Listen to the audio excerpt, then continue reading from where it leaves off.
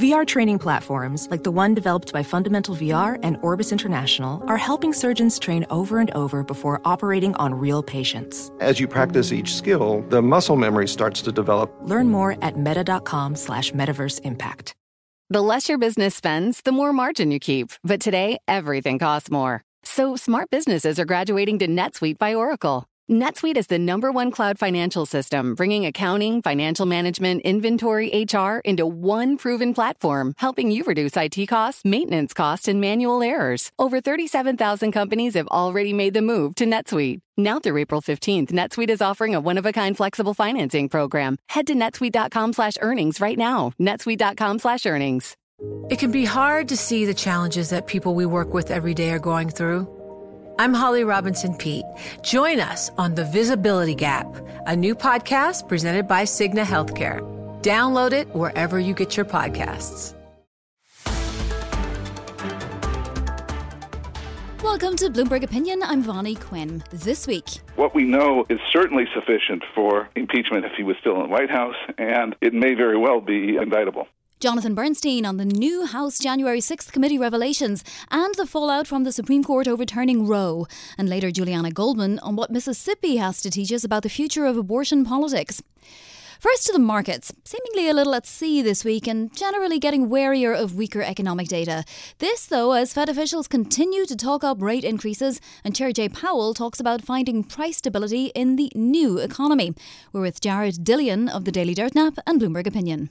Hedge fund manager Michael Burry, famous obviously for getting the Big Short right as the great financial crisis was unfolding, sent a tweet out this week suggesting the Fed may actually pause or even reverse hikes because deflationary impulses are brewing in certain areas of the economy. We have seen a couple of people float this idea in recent weeks. Is he right? He is right. And what he was referring to in particular was this phenomenon where retailers are building inventories to record levels. And inevitably, if you're a retailer and your inventories are stuffed, then at some point you're going to have to discount. You're going to have to lower prices in order to get rid of those inventories. And that is deflationary. I mean, that's inherently deflationary. And the inventories piece is just one piece of the puzzle. We're really getting a deflationary impulse throughout the economy. You're seeing in a lot of places like the manufacturing surveys, the regional manufacturing surveys, that they're just, dropping like wet socks on a chicken, as one of my friends used to say. So, well, this is the thing. And I was moderating a panel at Credit Suisse this week with 4 different firms represented, and the figures 70% and 80% were both mentioned in relation to the prospect of recession. So it seems like there are more and more people turning a bit negative on the economy. Do we have to have the NBER call it before we really know, or before the Fed even reacts? Well, we might actually be in recession already. I mean, that's what, the NBER uses a number of factors to calculate a recession, and it's possible that as months go by that you'll see some of the data that we're currently experiencing, you'll see that get revised lower. So it's possible that we're already in a recession, and then 6 months from now the NBER say, well, yes, we were actually in recession back in June. So I think it's totally possible. So is the Fed then waiting for more data to come in before it does something? And can it continue to hike interest rates if indeed there is a high possibility that we are in a recession? Well, I think the one data point that's going to get the Fed to stop hiking is the labor market. And really because of optics and because of the politics around unemployment. If unemployment were to go up significantly, say the unemployment rate goes to 5.5%, or 6%, then, that's a severely lagging indicator, but then it would be absolutely clear that we're in recession. The problem with the Fed doing that is that the problem doesn't really anticipate these moves in the economy. It really reacts to them after the fact. So, yes, it's probably true that the Fed should stop hiking now, but they won't actually probably for 3 to 6 more months. Yeah, and I mean, that's probably what we're seeing in the stock market right now, because it does seem a little at sea, no? I mean, we've had multiple days of barely any moves, but then sort of one random 2% drop on Tuesday. Yeah, I mean, I'm reasonably bullish on stocks. I think sentiment is pretty terrible here. I think sentiment is bombed out, and I'm actually expecting a rally. Really, the worse the data is, the better it is for the stock market, because that builds more of a case for the Fed to pause rate hikes. Yeah. at the same time, the Fed can't really pause rate hikes until we see it in inflation expectations, right? I mean, it's actually targeting inflation expectations right now, which it said it is. But how do we even try to predict what the impact of that will be on stock and bond markets? Well, the interesting thing is we're getting a little bit of early evidence that inflation expectations are coming down. We got that the other day with the University of Michigan survey, that inflation expectations on a 1-year basis and a 5 to 10-year basis had come down just a little bit. So, even though they haven't really actually hiked interest rates a lot, they've done sort of this verbal tightening over the last 6 to 9 months. And it has been having an effect. It's been having a huge effect. So I'm going to quote from one of your pieces. You say, as laughable as it may seem, there may still actually be a transitory element to current inflation that was a function of quantitative easing, government spending and pandemic hoarding. You're really buying into this idea that we could see inflation coming down pretty precipitously soon. No, absolutely. I mean, I'm very confident that the 8.6% print we got on CPI, I think that's going to be the highest. I think the next print is going to be lower. The economy has slowed quite a bit since that last CPI print. So, yeah, I mean, I think it's very possible that by the end of the year, we could have inflation somewhere around 5% or 6%. Jared, do we have to be confident in this Federal Reserve before we make a calculation on the economy, though? I mean, I ask that because I'm not sure that even this Federal Reserve is confident in itself on this particular cycle. Well, I mean, Jerome Powell said that he isn't really, he isn't really sure what causes inflation, or I forget his exact quote, but nobody really is. I mean, it's really a psychological phenomenon. And, that's really the purpose of the rate hikes, is to crush the inflationary psychology. And I think it's doing actually a pretty good job. And someone pointed out recently that, in previous inflationary episodes, you had to raise Fed funds above the rate of inflation in order to get inflation down, which would mean we would have to take, Fed funds up to 9%. I don't think that's going to happen, and I don't even think that's necessary. I mean, I think you can raise rates to 3%, and you're going to be able to take this down because of this transitory element. Everybody made fun of the Fed calling it transitory and then capitulating, but I think it may, in fact, be transitory because of these one-time factors. Yeah, and obviously we're seeing commodity prices coming down, which I'm not sure that many people would have predicted even recently. Yeah, I mean, the CRB commodity index is down about 10% from the highs, and it happened pretty quick, and I expect you're going to get a little bit more downside there. Timing the market. You wrote a column about it. Obviously, we're told time and again, investing 101, don't try to time the market. It's going to be financial Armageddon. Explain your thesis, Jared. Yeah, I do. Look, timing the market is for 99% of the people, you should never do it. It's really hard. You're going to make your returns worse. And the reason that's true for most people is because of human psychology, because people are hardwired to be bad investors, because when the market goes up, they get excited, they buy more. When the market goes down, they get discouraged and they sell. And it's that's the way people are wired. So, but if you can sort of do that counter-cyclically, if you can kind of step back and get some perspective and examine your emotions and say, look, like I'm, long the market and it's going up and I feel really good and I feel very happy about my investments, that is actually the time you want to cut back exposure. You don't have to sell everything, but if you just reduced your exposure by about 10%, and then, a couple of years later when the market is going down and you feel really terrible about your investments and you want to liquidate everything, that's actually the time to increase exposure. So just by doing these minor tweaks in your asset allocation based on sentiment, that's actually a way to outperform the market by a little bit over time. Yeah, so it sounds incredibly, obvious when you put it like that, and it sounds quite attractive. In fact, why not do that? You get a few extra percentage points for yourself. At the same time, timing the market and timing sentiment has to be very difficult, or everybody would be doing it all of the time, no? Well, everybody does do it all the time. I mean, this isn't like a license to day trade. I mean, it's not a license for active trading. I mean, in the piece I talked about, this is something you might do 2 or 3 times in your investing career. Yeah. Like an obvious example would have been, 2000 in the top of the dot-com bubble. Another obvious example would have been 2009 when stocks bottomed after the financial crisis. But these are big, big sentiment turning points, and you don't even have to catch the top or catch the bottom, as long as you're in the neighborhood. And these are tiny adjustments in asset allocation. Not saying you have to go all out of the market or all in. As Bart says, are we there yet then? If you compare sentiment now to how bad it got in 2009, I mean, sentiment is bad now. But I don't think we're really close to where we were in 2009. I think it could be a turning point, but I don't think it could be one of those generational turning points where you want to change your asset allocation. Right. And do you think one is coming? This particular cycle seems so difficult to call because it's not just one thing. It's not just one asset class that seems to be bubblicious. I mean, obviously crypto was, and there are parts of the market that are. But there are so many factors that are coming together now, from the Ukraine war to zero COVID in China to so many other things. Is it going to be even possible to time sentiment this time?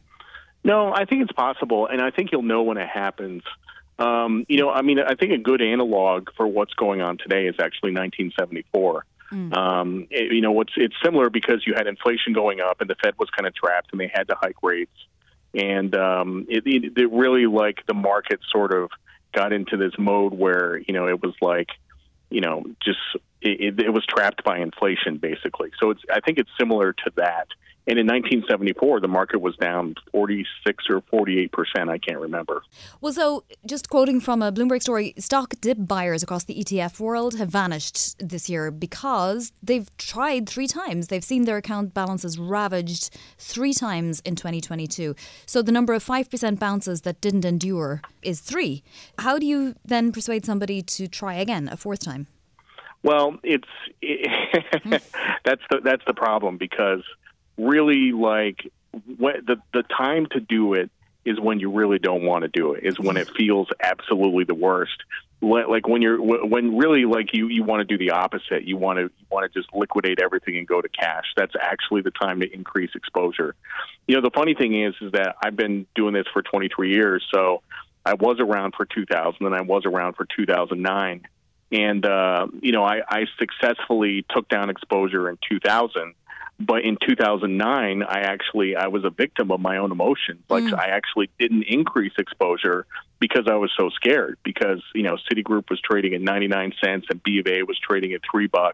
Yeah. And I got sucked into the vortex, and I thought, wow, like, the world is actually coming to an end, and it didn't. It never does. Well, it's easier to imagine something going to zero when it's $3 than going to zero when it's $300, right? Weirdly, yeah. I mean, psychologically, it shouldn't be, but it is. Yeah.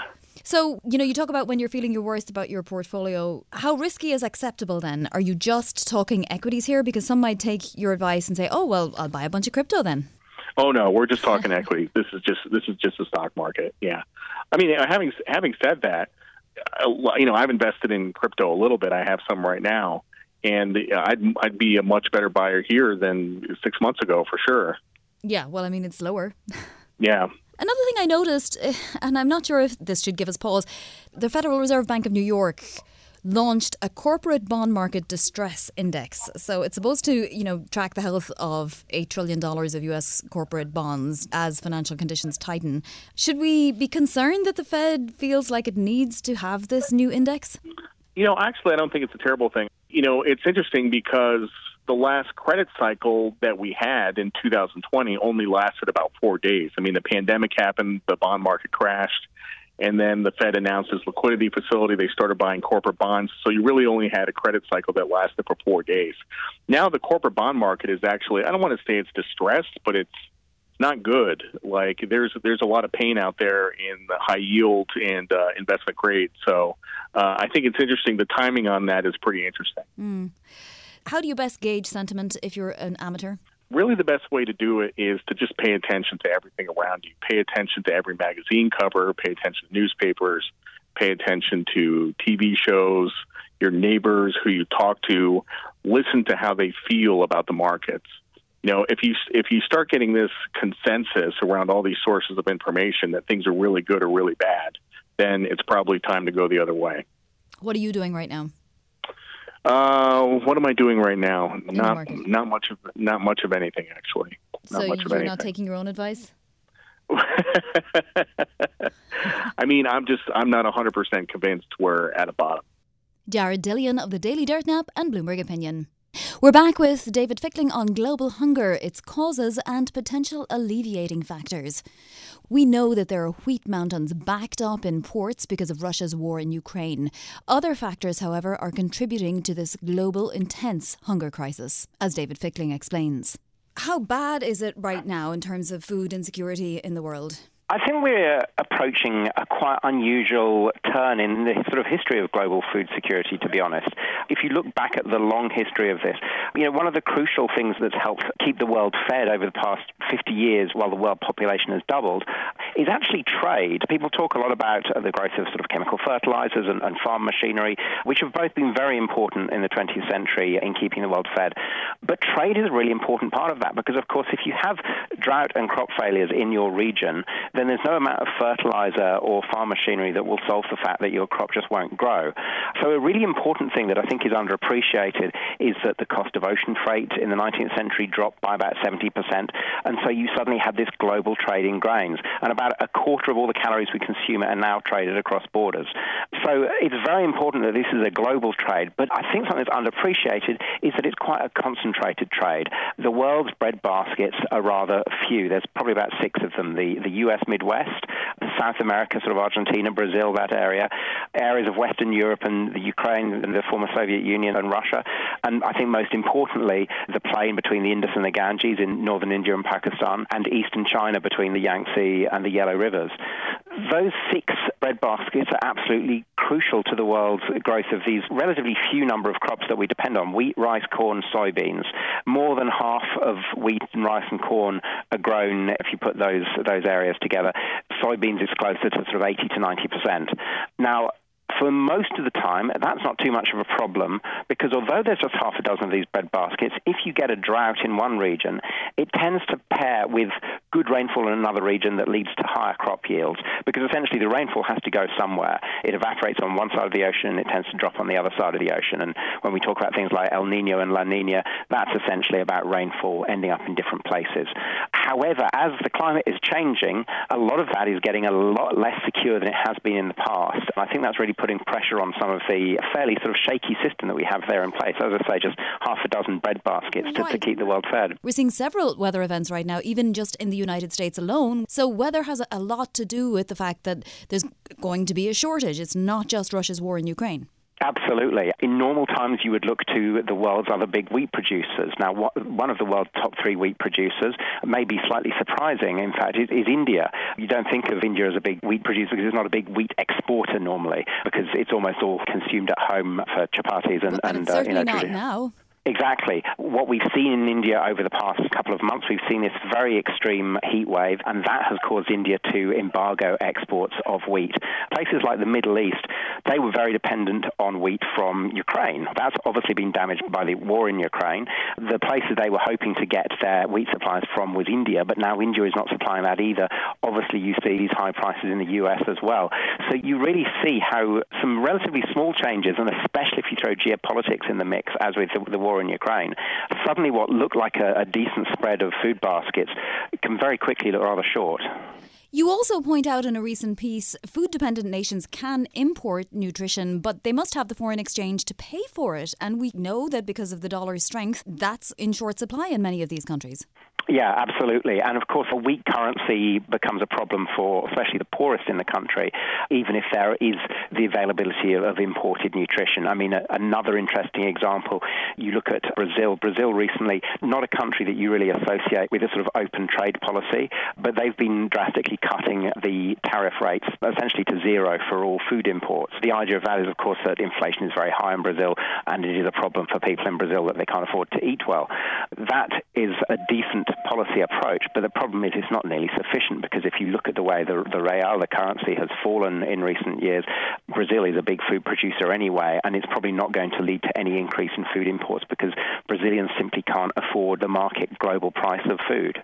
Now, David, how bad does this get in terms of people actually starving, people in places you mightn't even associate famine and food insecurity with? I mean, the past few decades mostly have been an extremely successful period of bringing down rates of undernutrition, undernourishment. That progress continued, slowed down through the 2010s, but then just in 2019 and then particularly 2020, since, of course, the COVID-19 pandemic, we've really started to lose ground on that. Now, part of that is essentially driven by the pandemic and driven by incomes. People don't have the money to spend on food that they used to have.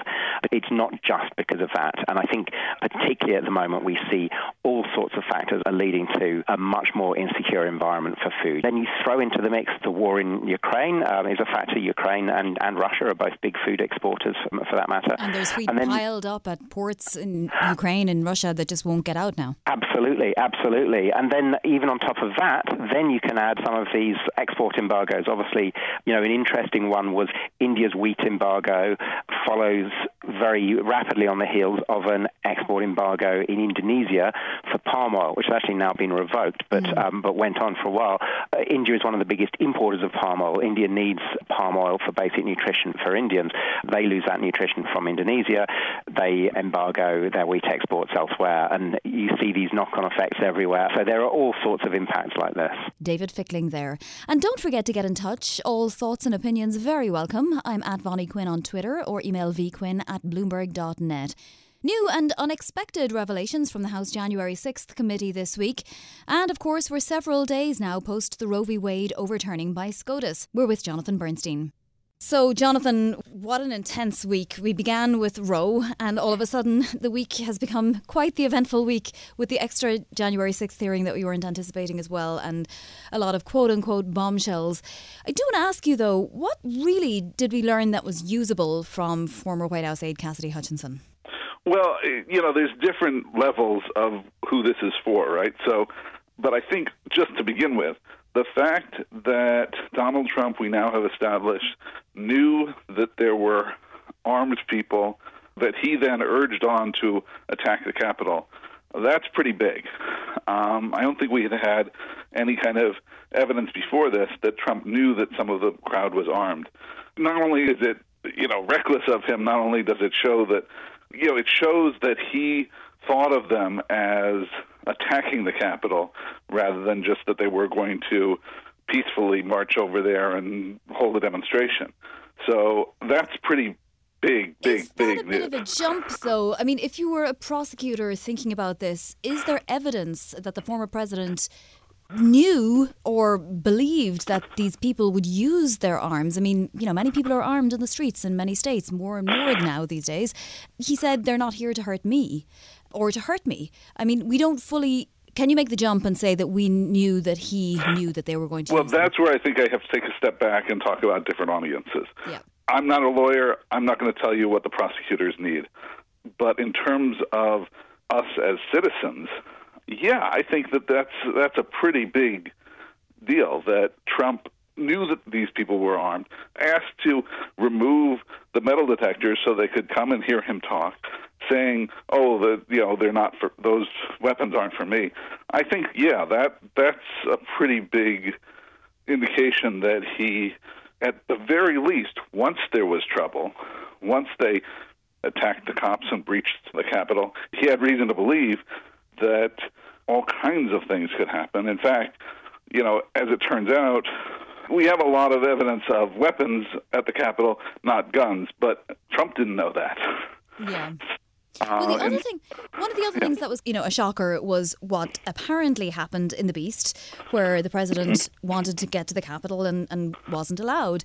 Explain to me how the Secret Service is operating right now, because apparently the Secret Service told the sitting president of the United States that he couldn't go somewhere, prevented him from doing that, and are now saying that, no, that didn't happen. We're going to have to wait to see how everything shakes out in terms of, who says what. It's not clear that the Secret Service is denying that he asked them to go to the Capitol. There seems to be a denial of the story of exactly what happened in the car. But I think everybody agrees this wasn't the first evidence that he wanted to go to the Capitol and sort of lead the mob to the Capitol. What I would say is that it's nothing new for Secret Service to tell the presidents, no, you can't do that, sir. And we have a wonderful example of it back when George W. Bush was president on September 11th. He said, take me back to the White House right now. And the Secret Service said, no, sir, you're staying up in the plane and flying around in circles because it's not safe to go to Washington right now. part of this is very much about Trump, and part of it is about the structure of the presidency in the first place. That, the president can't get his way by ruling by edict, even with people who work in the White House, which is the closest he has to people who are directly below him. People say no to the president all the time. Yeah. So, I mean, the other thing about that is that at the time, the Secret Service didn't deny that they had tried to protect the president at the time, Bush, from getting into harm's way. But this time, there's something strange going on. Also, the fact that the vice president didn't want to get into the limousine. I mean, obviously, there are any number of ways to interpret what happened that day, but isn't that problematic in itself? I think that there's no question that there's been a series of things about the Secret Service going back to at least the Obama presidency, maybe back, before that really could use a proper investigation. And whether it had to do with the shift of the Secret Service, it used to be in Treasury, it's now in Homeland Security. Of course, there was no Homeland Security on September 11th. That's a new department that came out of that. Or maybe it's within the internal bureaucracy, internal culture of the agency itself that may really need some work. That's something that Congress certainly should be investigating, sort of separately from what happened on January 6th.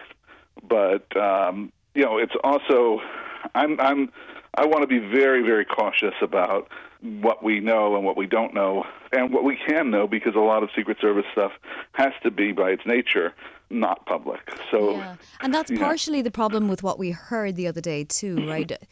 We're hearing a lot of information that's not corroborable.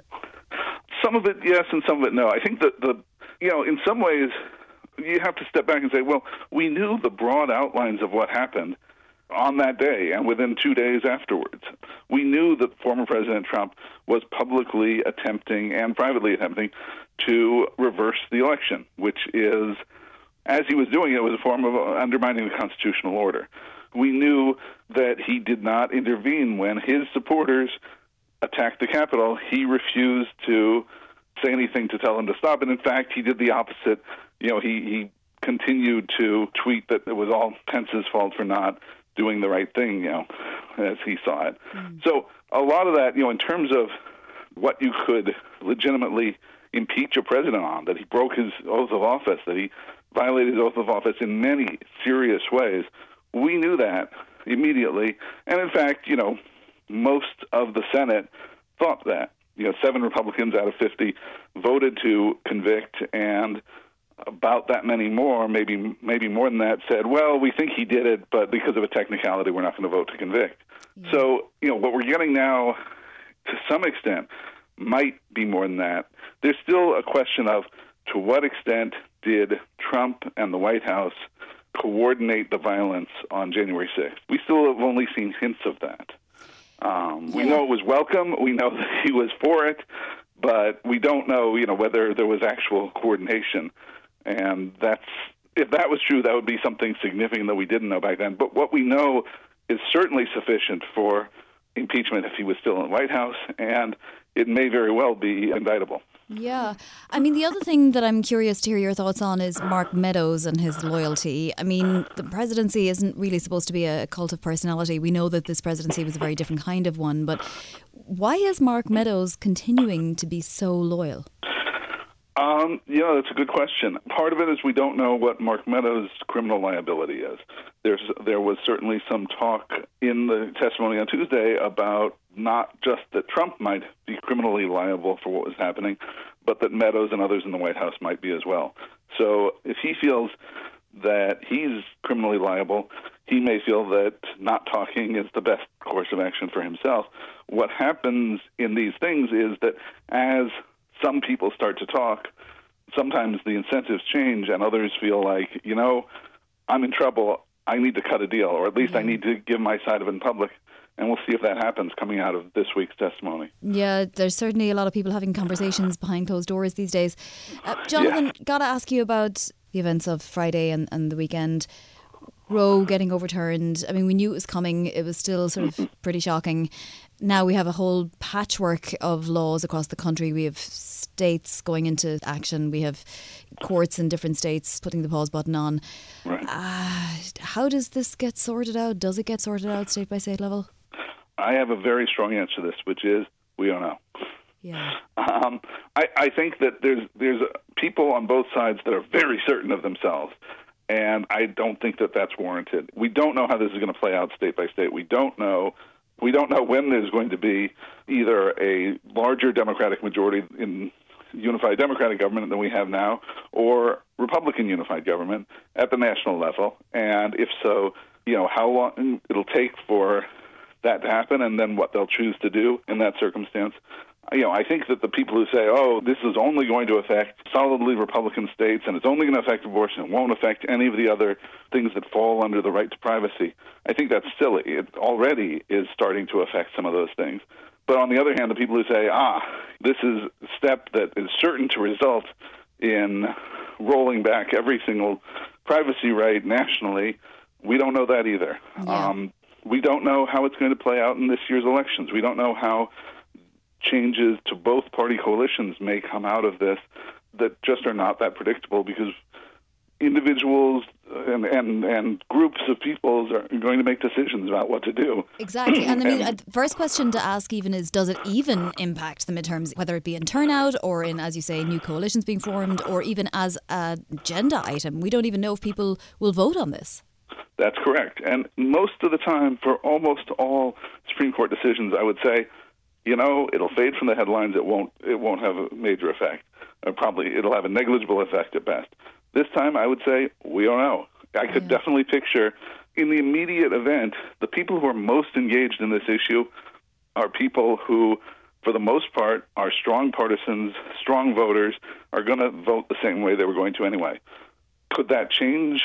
Could the issue start affecting people who normally don't vote, who sometimes vote, who are not solidly partisan voters? It could. I have no idea. Yeah. We do know that it's going to make abortion a more salient issue in state and local elections. But whether that means that people will vote on it, well, that's another question altogether.